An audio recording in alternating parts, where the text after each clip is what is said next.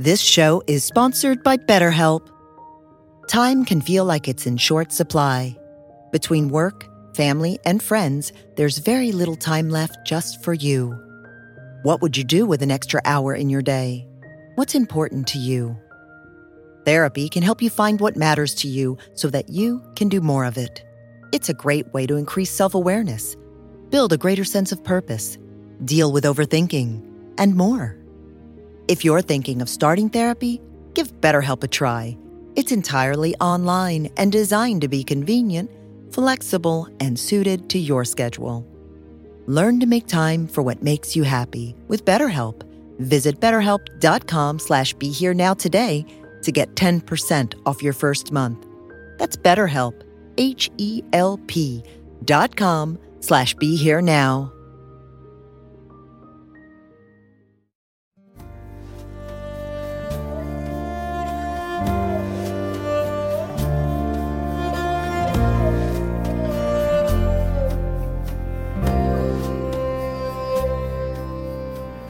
Welcome to the Krishna Das Pilgrim Heart Hour. In this podcast, Krishna Das shares his warm-hearted and down-to-earth path to the divine. If you are interested in supporting Krishna Das's podcast, please go to BeHereNowNetwork.com/KD. I remember once Maharaji called us into his room. The bus had come to take us back to town. And the bus driver was a devotee. And you knew that Maharaji didn't want these crazy Westerners stuck at the temple all night. So the bus driver stopped outside the temple and waited for us. It was a public bus. Can you imagine Denver's municipal bus waiting outside the temple for somebody? And so he called us into his room and we sat down. And usually we would come in and he would say, okay, go, job. But this time we came in and we sat down and he was just sitting there, kind of like we were just sitting here. And the atmosphere was so intense and so full. We felt, you ever make Jell-O? And you put like grapes in the Jell-O and they kind of get stuck in the middle, they like float in the Jell-O, That's the way we felt, like those grapes. It was so thick in that room. And it just went on. And he kind of opened his eyes and just go like, go. And a few minutes later, nobody moved. And finally, one of the women in the group said, Maharaji, what is this? That was it. He said, he said, it's in the blood.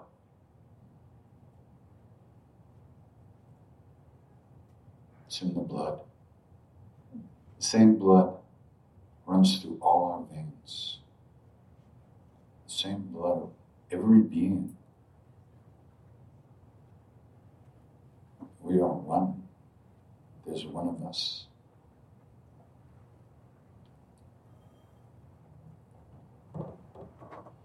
We got kicked out after that very quickly.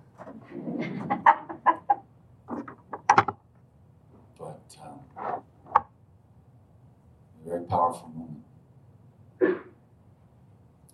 Most of the time he hid himself from us, Can you hear me in the back? Yeah. Most of the time he hid himself. Dada, who was one of his great old devotees, said that Maharaji had two blankets. He had the outer blanket, but he also had an inner blanket that hid his real nature from us. Because if we had been able to see it, we wouldn't have been able to bear it. Like looking at the sun with your naked eyes. So out of compassion, he kind of covered himself up.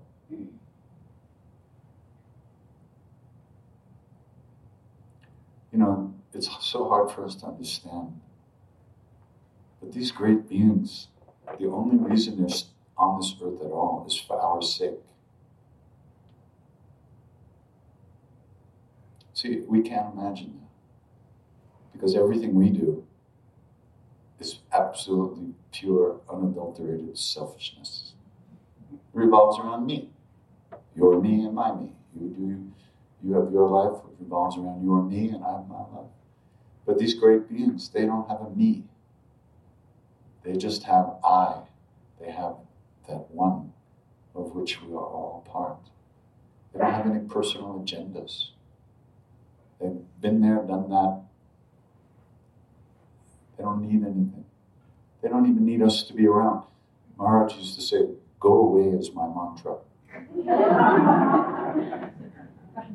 People would come, they'd come from the center, in India, it's not easy to travel, especially in those days. They would take a bus, then they would change buses, and they'd take a train, and then take another bus, then they'd get to the temple, and they'd come in, they'd bow before Maharaji. He said, "Oh, you've come? Good, now go." He didn't need you to be there, because he's here. That's the other thing that's hard to understand, that these great beings are here. Right here. There's nowhere else they could be. Where are you? You're here. And when you go somewhere else and ask yourself, where am I? You'll be here. So that here is an experience that deepens over time. What that means, what that feels like to be here. Right now, most of us are slaves to our thoughts and emotions. Whatever we think or feel, we believe. We actually believe everything we think. That's the definition of insanity. We believe everything we think. Is that nuts or what? We never question our thoughts. I feel like shit today. Why? I don't know. I just do. Okay.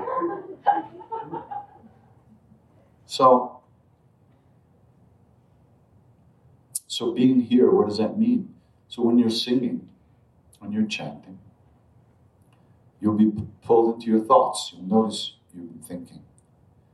But you come back to the chant, and you come back, maybe it gets a little deeper every time you come back. Maybe you spend another minute or another quarter of a millisecond here before you're gone again. But you keep coming back to the chant. That's what trains us. That creates new channels in our psyche that allow us to come back home more quickly when we're pulled away by our stuff. Most of us live far away from ourselves all the time. It's like we bought a house, but we put a porta potty in the front yard, and we take the bedroom, we take the bed and put it on the lawn, and we live outside, and we think we're home. We forget there's a door into the house. And that's how we live. We're lost in our thoughts. We're lost in our emotions. And we feel really good when some of those thoughts and emotions get all stirred up. We watch TV, go to movies, listen to music, all to pull us out of ourselves and give us a break from being so obsessive. So that when we sing like this, we're training ourselves to be here, to come back. You don't get to say, "Oh, I'm back now. Isn't that great?" No, then you're gone. When you're here, remember what it was like when you were a kid and you were playing on the lawn? There was no time. You had no self-consciousness that, wow, I'm playing, this is great. No, we just played. And that's what life can be like as we train ourselves to let go of the thoughts and the obsessive flow of thinking that goes on all the time. And the reason these chants work is because these names that we're chanting are what they call revealed names. These sounds were brought into this world by some great being who had a realization of the truth of that sound, so to speak, of what that sound or that name is the name of. And so by the repetition of these names, gradually but inevitably, that presence within us is uncovered. It's the same presence within all of us, the same consciousness looking out of all of our eyes. It's exactly the same.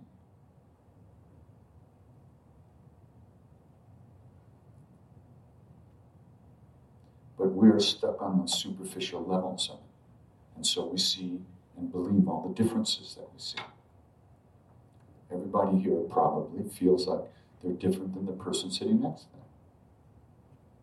Terrific. That's what they call illusion. It's relatively real, let's put it that way. But not ultimately real.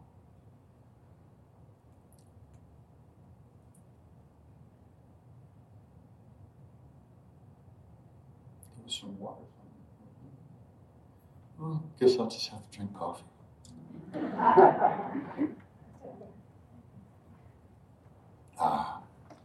All that water's back in the room. Huh? Okay, thanks.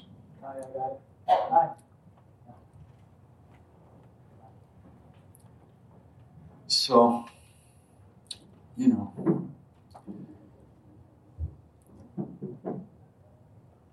Maharaji never gave us, my guru, Neem Karoli Baba, he never gave us practices to do. He never said, do this mantra 400 million times, do this, do that. And, he never encouraged us to do stuff that was going to be like for the benefit of our own enlightenment or whatever, We asked him, how do you find God? He said, serve people. What? Come on, How do we raise Kundalini? Feed people. Feed people. What do you mean? The world that he lived in was so different than the world that we live in. He was just trying to say, just see everybody as God. But how do you do that? Right? We don't even know what God is, who God is, what it looks like, what it doesn't look like.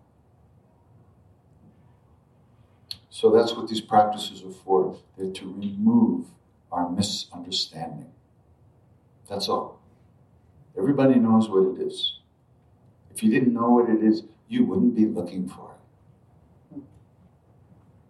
So the practices are to remove our misunderstanding. Shirdi Sai Baba used to say, the Guru gives ignorance. He takes away all the stupid things you think until you just have truth, which is what's left.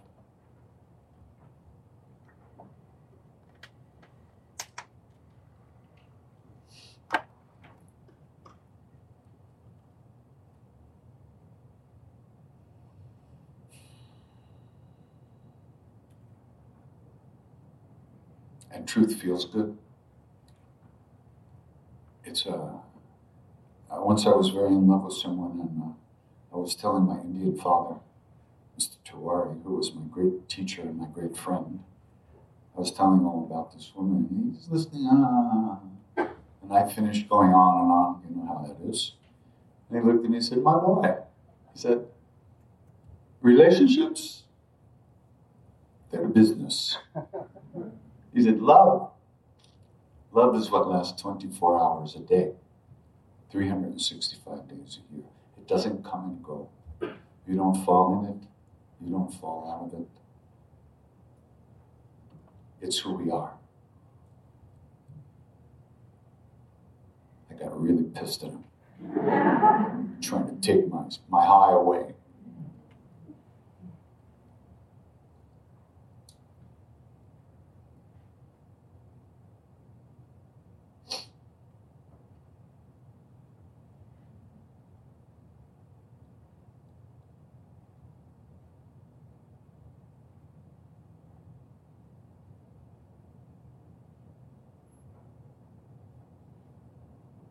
But he was right.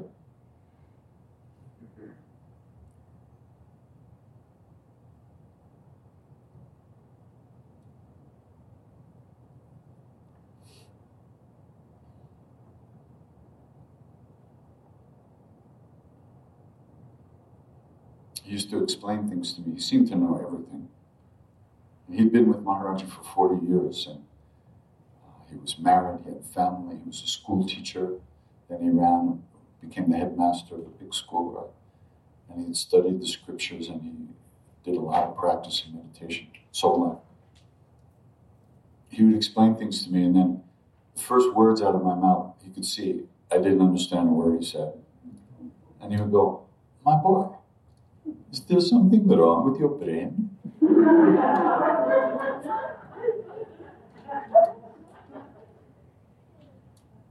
Yeah. We used to fight about things. We had huge arguments, screaming at each other about spiritual stuff. What do you mean, sattva is this? It's just another guna. I mean, but the thing about it was that, and he used to encourage these fights. He would say things that he knew would piss me off. And then he'd go, "You will fire upon me now?" He wanted to party. He really loved to fight. Because, as I found out when I lived with this family, this was a functional family. Right. You don't know what that means, do you? Neither did I. A functional family. It was extraordinary.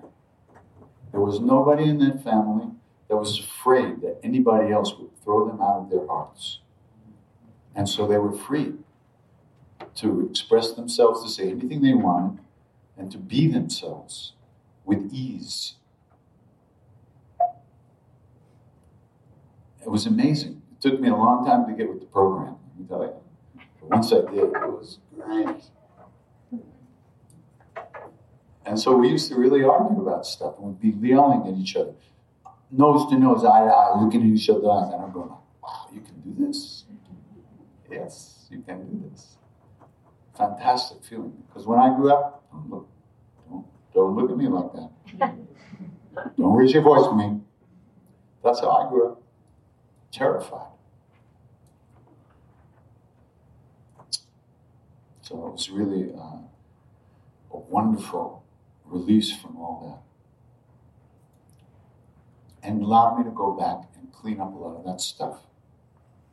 Because I felt loved in a way that I had never felt loved before and accepted.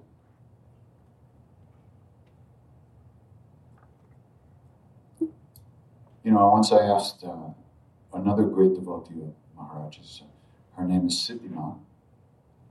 I said, "Mom, what happened was that Tawari's grandchildren, one of the grandchildren was getting married, right?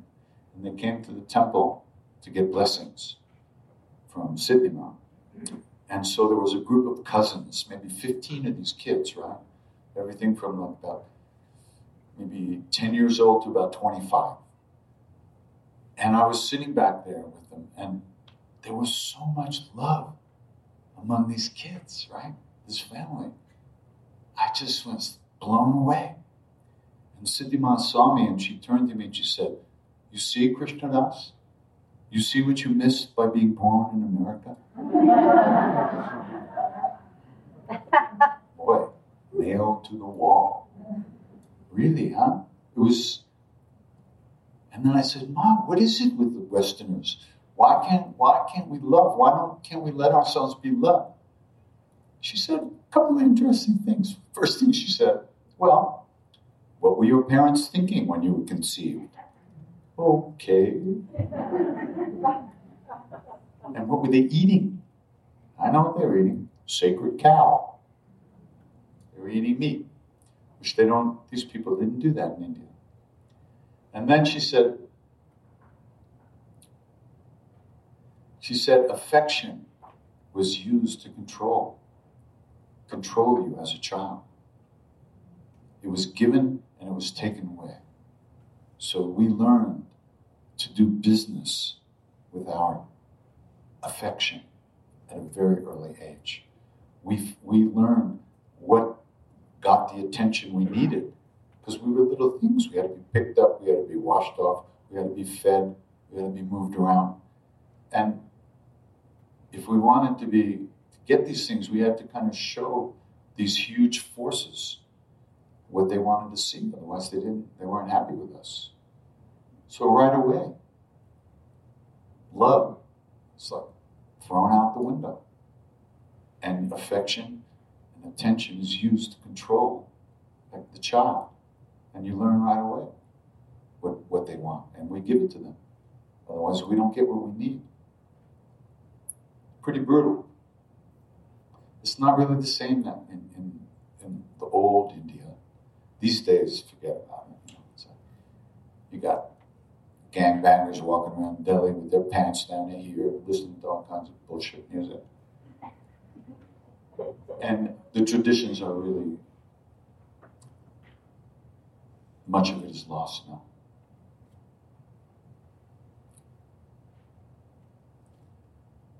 But when I first went there, which was, 46 years ago, it was still very different.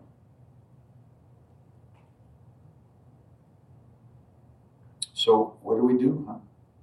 How do we get over this programming that's causing us so much unhappiness? We do some practice. It's only a spiritual practice, and by spiritual practice I mean something you do for no other reason than to calm your own heart, calm your mind, come back. You're not doing it to impress anybody, you're not doing it to make money, you're not doing it for any other reason than for the sake of your own heart.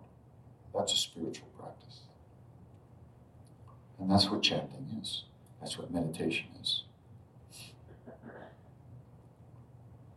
Because we need to train ourselves to release the identification that we have with all our thoughts and emotions, with all the stuff we believe about ourselves, all the stories we tell ourselves about ourselves that we don't like.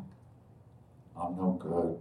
My hair is not long enough. I don't have enough hair. I'm too big. I'm too small. I'm too fat. I'm too thin. My nose is too big. My ears are too long. I mean, it goes on and on. We were trained. We're experts in this shit. And we don't even notice it. That's the other thing. We think that's life. Well, unfortunately, for most of us, that's what it is most of the time. But when you start doing a practice, then you begin to notice this stuff. That's when you really freak out.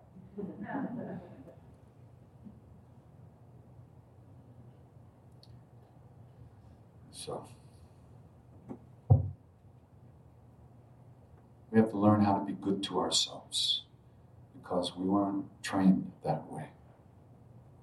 Good to ourself, our hearts, and allow ourselves to be who we are and not judge ourselves so harshly.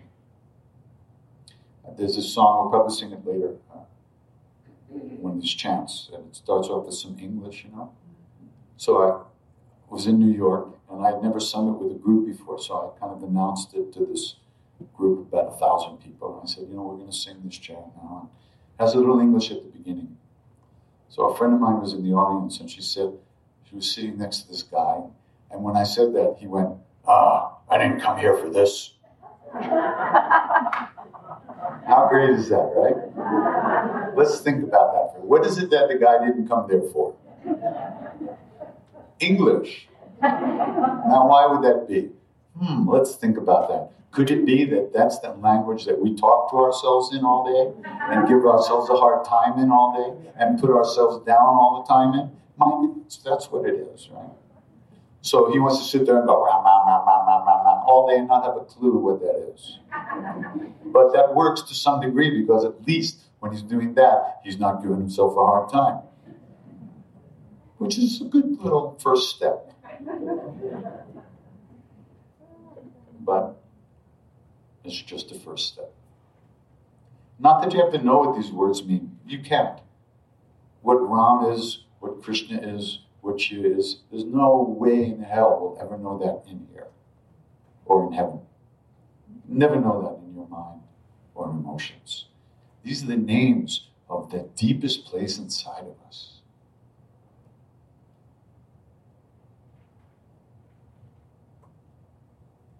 The Christ consciousness within us. That's what these are the names of. But it comes over from India, so we don't call it that. We call it something else. There's only one sun up there, right?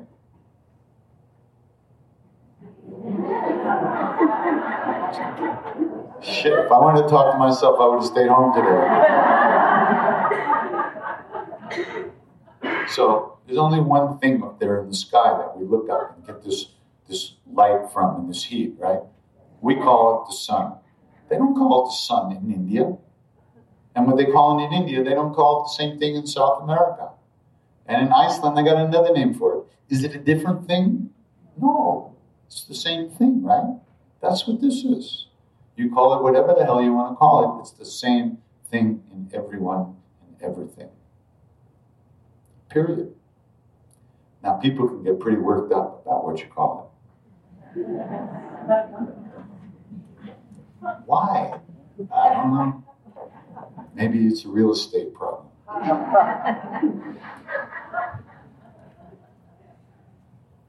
don't know. But it's sort of stupid. Whatever. But it's the same thing.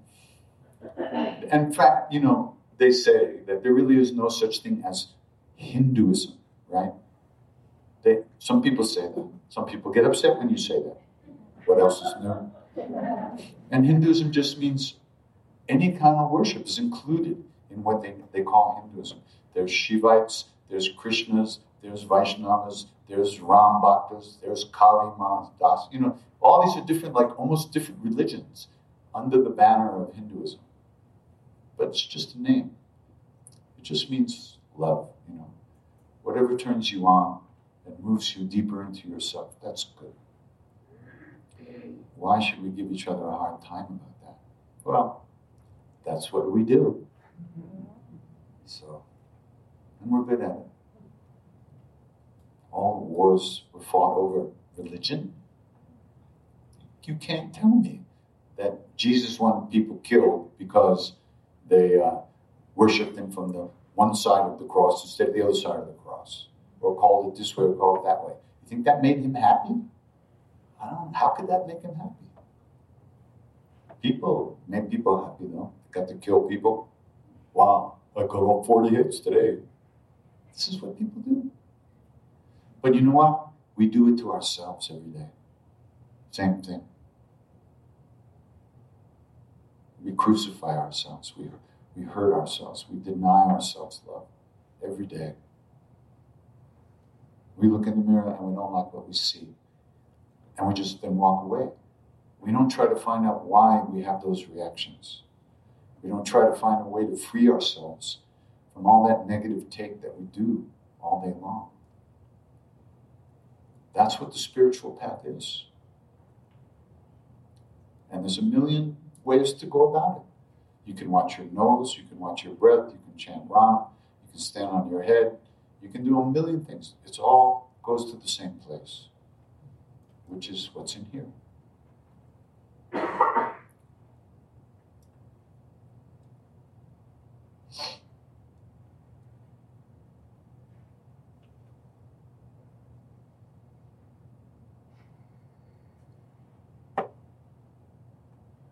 Maharaji, this little Hindu guy wrapped up in a blanket, he loved Jesus. He totally flipped us out. We're sitting there, one day he says, Hanuman, Krishna, and Christ are the same. Terrific. This is not what we wanted to hear in a little Hindu Hanuman temple up in the Himalayas. I went to India to become Indian. I can talk like this also very nice. I can walk around barefoot in a red dress and step in cow poop every day. Very nice. I'm too happy to do that. I wanted to be anything but me, I'll tell you that. That's the thing. So Maharaji sent me back to America. He said, you have attachment there, go back.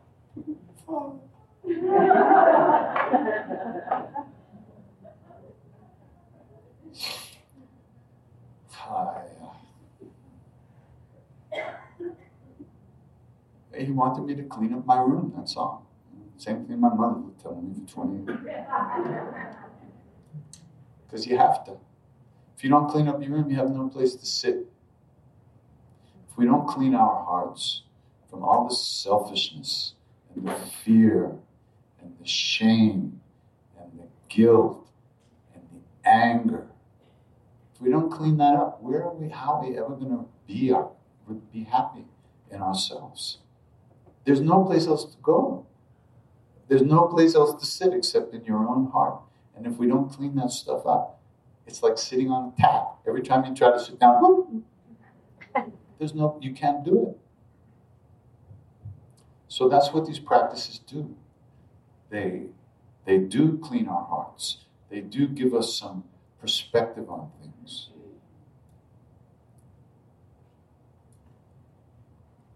And it comes from the inside. Nobody has to tell you. You get involved in this stuff, in these practices, you start to unwind from the inside out. And what happens over time is you spend less and less time in heavier negative states of mind. You spend less time hanging out in darker, heavier, obsessive states of mind. It just happens. You don't even notice it. Unless you kind of like, for instance, I notice that I was born a moper. I moped around since I could crawl. I crawled moping. Right? I'm so good at it. I actually mope around less than I used to. It's extraordinary. And I miss it. I really do. Sometimes I mope just for fun.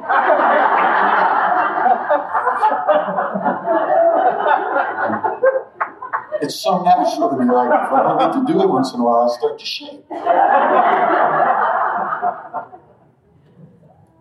But we all have, our personalities that we're totally invested in. And it's not so easy to open up out of those tiny little bubbles. But that's what these practices do.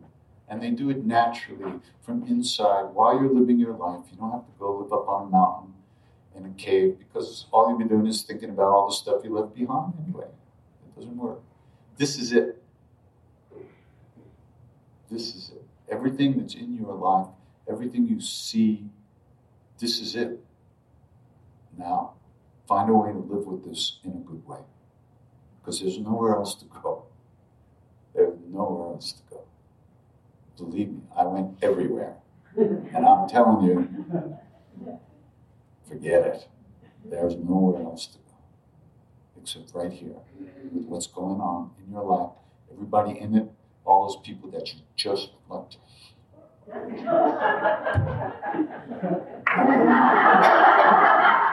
They are there because they're supposed to be there. And they'll be there until you can love them. And then they'll just not be the way they were. Because it's not their problem, it's your problem, it's our problem. All the things we think and believe.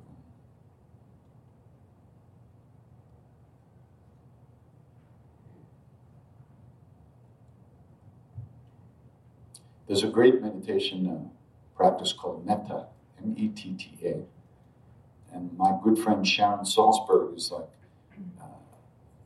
the queen of that practice. She's really been doing that practice her whole life, and she teaches it.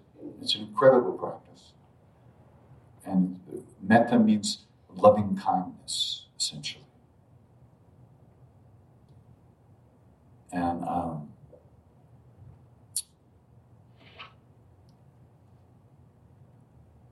it's kind of hokey at first.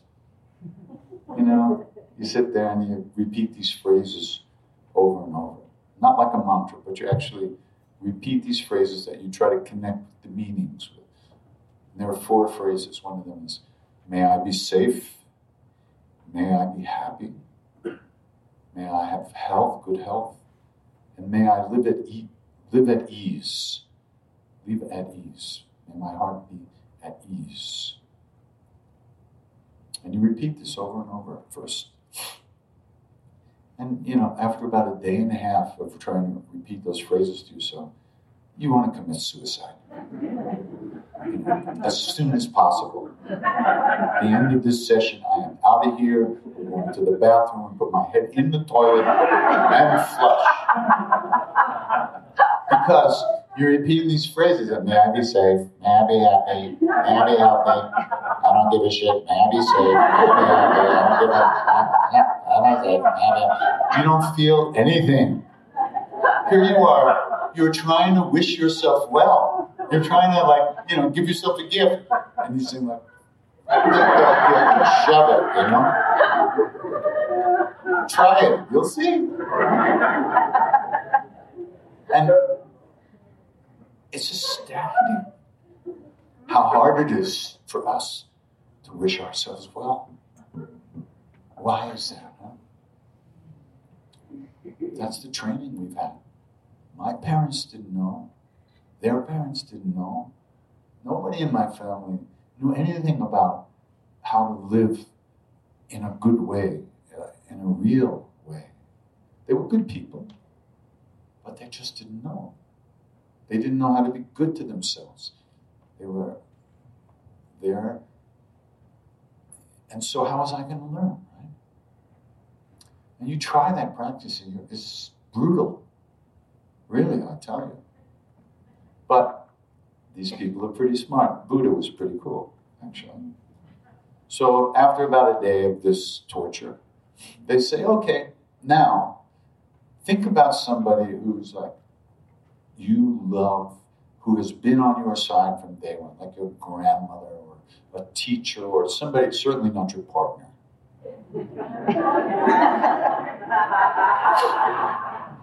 Think of somebody and now offer the phrases to that person, right? My grandmother, Nana. Be happy, man. Be safe.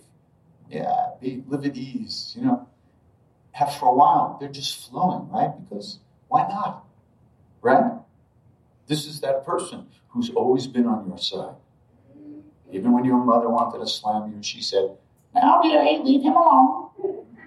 And, stuff like that. That person. So your heart just starts to open and you naturally, right? And you're feeling great. Then they say, now come back to yourself. And be safe. And be happy. You can't do it. You can't do it. So now they start taking you back and forth, right?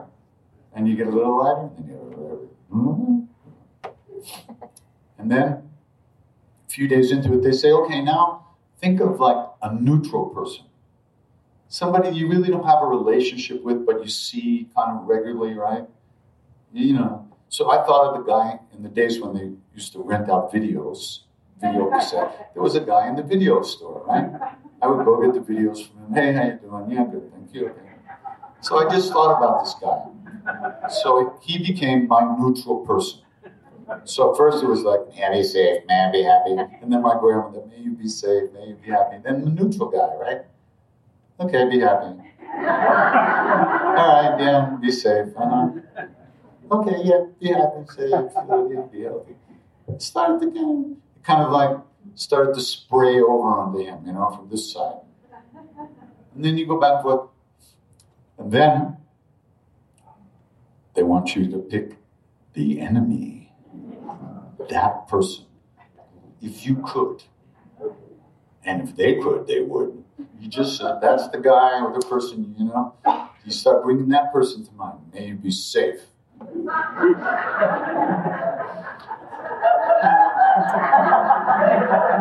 May you be happy, and if you're happy, maybe you'll leave me alone. You just believe me, it gets pretty far out there. You do that for a while, then you come back to Nana. Then you go back to that, and that starts to loosen up a little bit, really. Then you come back to yourself again. And then it's somehow something's shifted. And okay, yeah, I could be happy. Maybe. Yeah, all right, let me be safe. You start to feel something for yourself, and it's mind-blowing. It's so new and so extraordinary that it's hard to believe. so I did one of these courses, right? And then I went back to New York, and after a couple of days, I went to the video store. I walked into the store, and I saw that guy. I burst out into tears. I had to go hide in the porno section. I couldn't stop crying. I saw this guy, my heart just went, oh my God, I love it.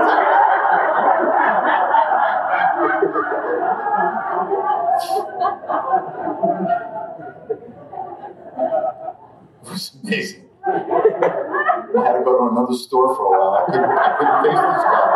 Trying to get my change.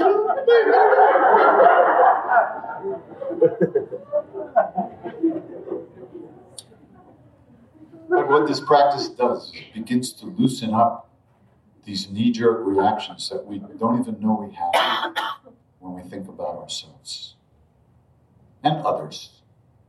But we begin to notice there's really not a lot of difference between the way we treat ourselves and the way we really treat other people. I mean, we pretend to be nice to people, but underneath we're judging and evaluating and measuring. Well, they don't really like me. That person, she smiles, but she doesn't like me. We get all this stuff going on all the time, but we never notice it. So when you do these practices, you begin to notice this stuff. And more than that, these practices, they give us a way to really deal with it that shifts it, that changes it, without wrestling with it. Like, you're not supposed to get in there and think yourself out of this hole. You can't do that. It's like trying to pick yourself up like this. There's no leverage. You can't just say, I'm not going to think that thought anymore. Yeah, that one. That's the one I'm not going to think, right? No more. I'm not thinking that anymore. You can't do that. You have to find a way to release it. And that's, all these practices work in very similar but different ways. And why are we doing this? We're doing this because we want our level of suffering to come down. We don't want to hurt as much. We want to live in a better way with ourselves and with others and in the world. We want to be happier. And that's a very natural, very wonderful aspiration. And it's very difficult to recognize how important that is to us. It's not just enough to have a nice little place to live and a good TV and a nice kitchen, a nice bathroom, a nice bedroom, and be where you can be comfortable, because you always have to come out of your house and deal with something sooner or later. You can't hide. And that means you can't protect your high either. Let's say you get really high when we chant and you feel wonderful, right? Then somebody steps on your toe and you want to rip their face right off. Because these reactions are so deep and we're so trained deeply that so nothing can be protected. It has to become real to us. We have to, if we want to be happy, sooner or later, and this is a terrible thing, I know, I'm going to say it, we have to include others in that happiness. Not just our close, near, and dear ones, as they say, but eventually everybody. That's the big time happiness. But you have to start where you are. And there's enough to deal with right now, right here. But we should know that ultimately we will reach a place where our hearts are so wide that anyone can come in. It's open, and there won't be any protection that needs to happen on our side. The love and the strength of an open heart is stronger than any kind of negativity. You get to the place where there's nothing to protect, because no one can hurt you. Because you're tasting what's inside. The truth, the being, the love that lives inside of us as who we are. There's no reason to protect it because nobody can take it away. You just look at a person and you see they're stuck in their stuff. And you don't need to protect yourself from that. That happens. But it takes a little work. So I lived in despair and depression for a long time. I did everything I could to kill myself except to actually go do it. Drugs, everything else. Strung out on cocaine for 1.5 years. Not just snorting, but freebase, which is like crack on steroids. It's the most powerful form of cocaine. 1.5 years. I used to run naked through the woods in the middle of the night to score from in front of me. Out of my mind. But when it came down to it, I wanted to live, so I was able to get past that. But still, I was unhappy. I had no,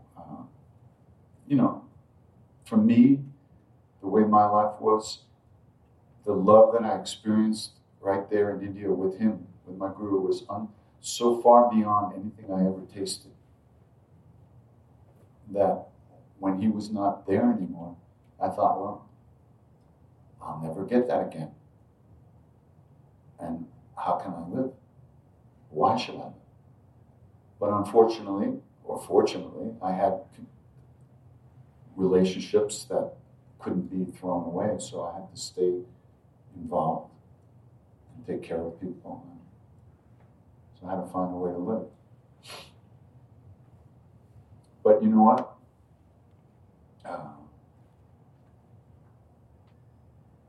I can't really take credit for it, because what happened was I went back to India about 11 years after Maharaji died.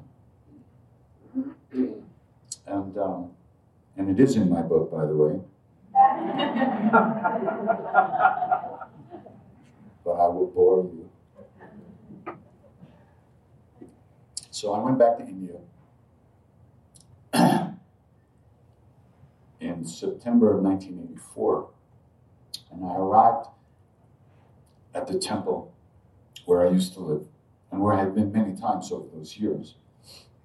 And what I used to do is I used to get there, I would be so exhausted.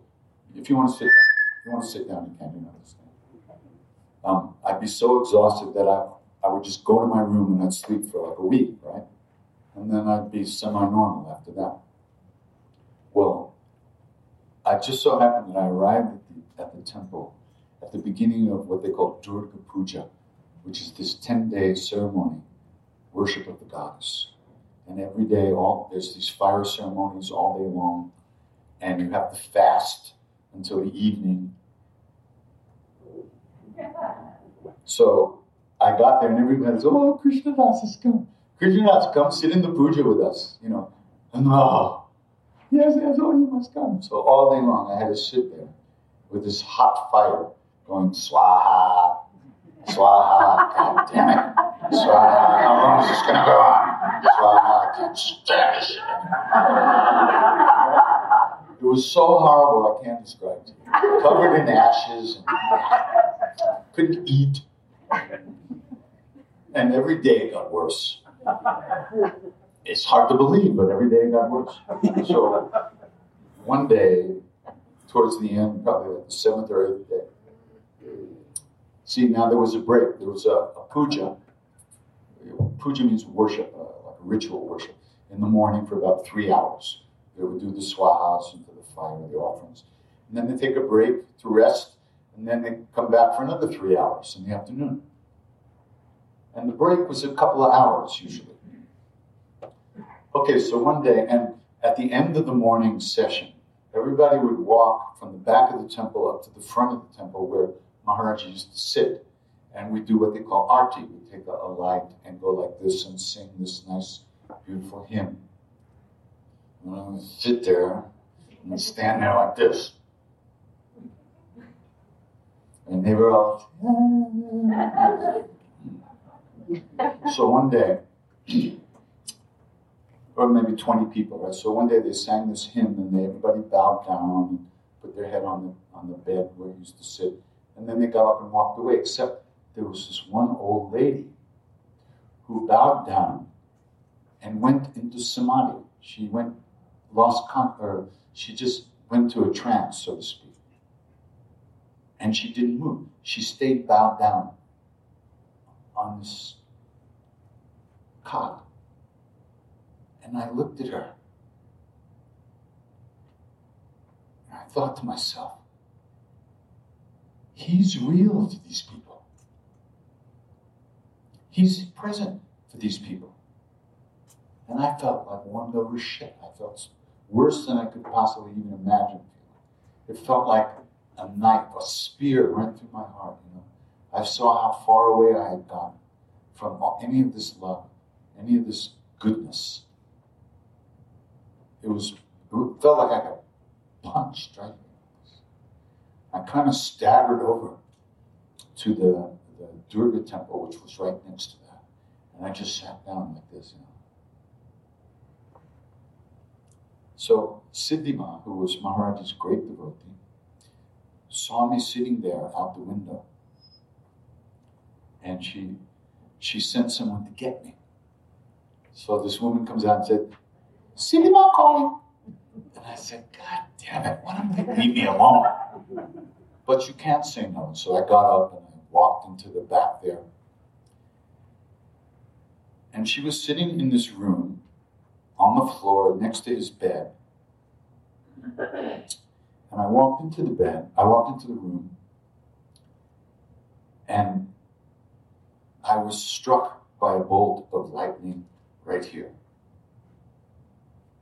And I fell on the ground, and I was crying. I couldn't stop crying. I don't know that I had ever cried like that before. And at that second that lightning bolt hit me, I saw every moment of my life, from the very moment that I heard he had died, to that moment. And it was like, I don't know if you remember frames of a film. Before digital, there was a thing called film. And it was frames like this. And it was like every frame of every moment of my life I saw clearly, like in the blink of an eye, the whole thing. I saw everything I had done in all that time. I saw why I had done it. And I saw that Maharaji had never left me for a second. But I had built this wall around my heart, and I refused to let myself feel it. And every wall, every brick in the wall was like, had this neon sign on it, right? This is all that quickly, right? And some of the signs like shame, guilt, fear, anger, all these signs going off, right? And this was the wall that I built around my heart, and I was not going to let myself feel anything. And then I saw that he was on the wall, over the wall, everywhere, that the wall meant nothing to him. He had never left me. And then I saw that I could take this wall down. But I had to look at the stuff. I couldn't pretend it didn't exist. But if I did look at it and pay attention to it and deal with it, it would go away.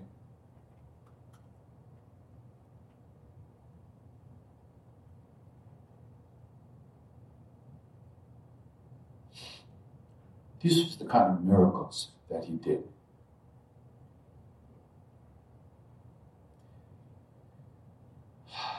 And then somebody comes to the window and says they were waiting to start the puja. And I thought, what? 2 hours? Strange. So now I'm crying. I can't stop crying. And I'm kind of the guy who was like leading the puja, the householder who sponsored, kind of helping me, leading me walk back into the fire pit area. And he's holding me, he's kind of looking at me like this. Indians aren't big huggers, Hello, how are you today? Very good. They don't like, So he's looking over at me, and we're sitting there, we're going swa, and I'm weeping, He's looking at us. Are you all right? And he kind of reaches over like this and goes, Oh my God. It's so sweet.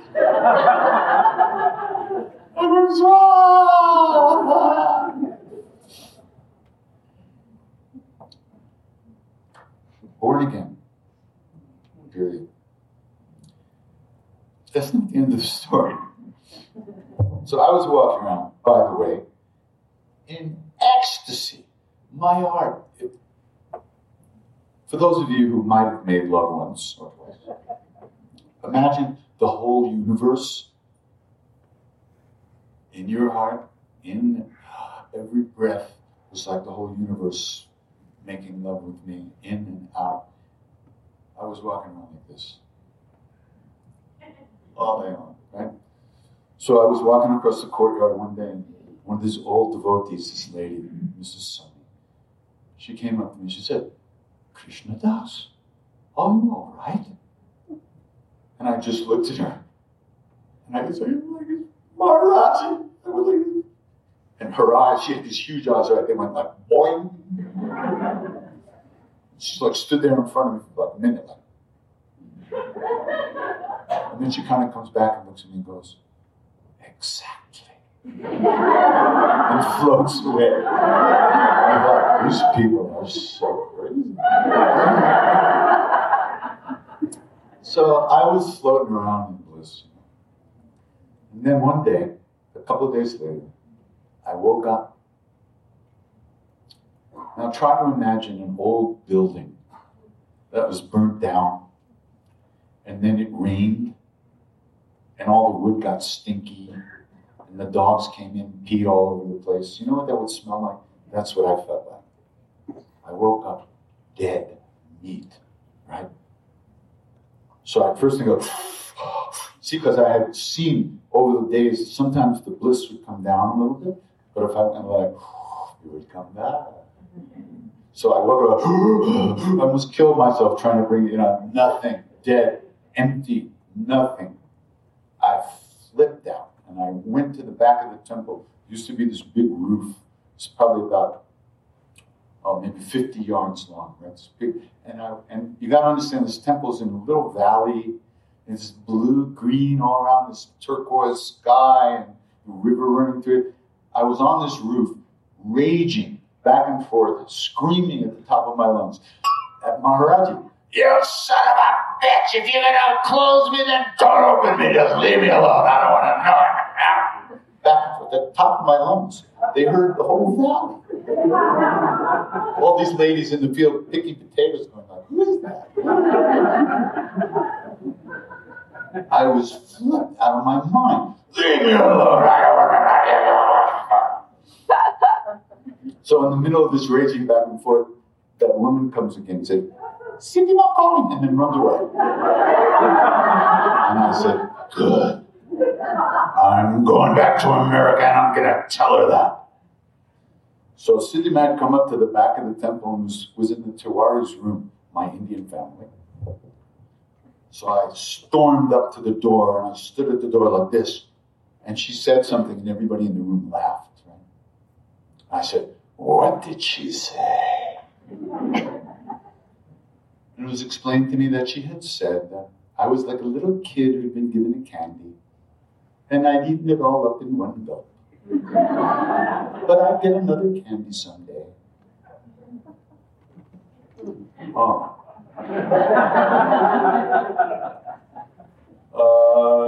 I'm going to go to my room right now, okay? Yeah. All right. I'm going to go to my room. Okay. I slept for about a week, I think. And when I woke up, I was my same normal self. And that was that. That was the beginning of a whole other thing. You know, I had seen and experienced that it was okay to be alive. It was okay to be alive, that I could actually, there was some possibility I would be happy again someday. It was out there somewhere, so I guess it was okay to be alive. I didn't have to, it was just a whole different ballgame. It was really getting another chance. Another shot.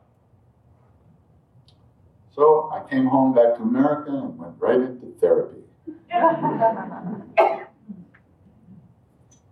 I needed help. I had all this crap hidden in my closet, and I didn't know how to get it out.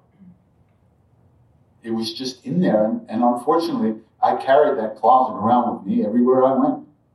It was like a backpack that weighed about 300 pounds that you just used to wearing it. You don't realize you have it on there, but you don't know how to take anything out of it.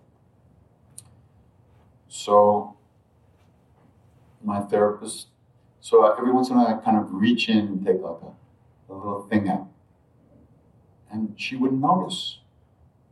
So I reach in, take a bigger thing out, and she wouldn't notice. So I started getting dump trucks out of there, and trying to get some of this secrets and weird stuff, sadness and guilt and shame, and try to get it out into the open, so I didn't have to carry it around with me. And the way it works is kind of as much space as we can give ourselves to be and allow ourselves to be. That's how much of the heaviness that we can let go. And the deeper we go into that place inside of us, that's just how much we can let go of the stuff that hurts us. And so when we chant, we're moving in that direction. We're moving inside. We're moving towards that light inside of us. And we get more and more used to how that feels. And when things don't feel like that, even though they're feeling the way they always felt, all of a sudden it's not okay anymore. And so we can work with it. We notice that even though this may be the way things have always been, it doesn't have to be like that. But that comes from inside. As we work on ourselves, as we open up.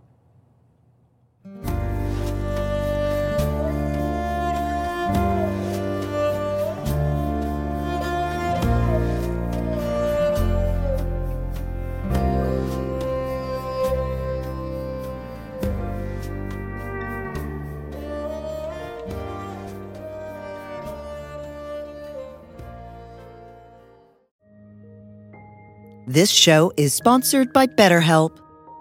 Time can feel like it's in short supply. Between work, family, and friends, there's very little time left just for you. What would you do with an extra hour in your day? What's important to you? Therapy can help you find what matters to you so that you can do more of it.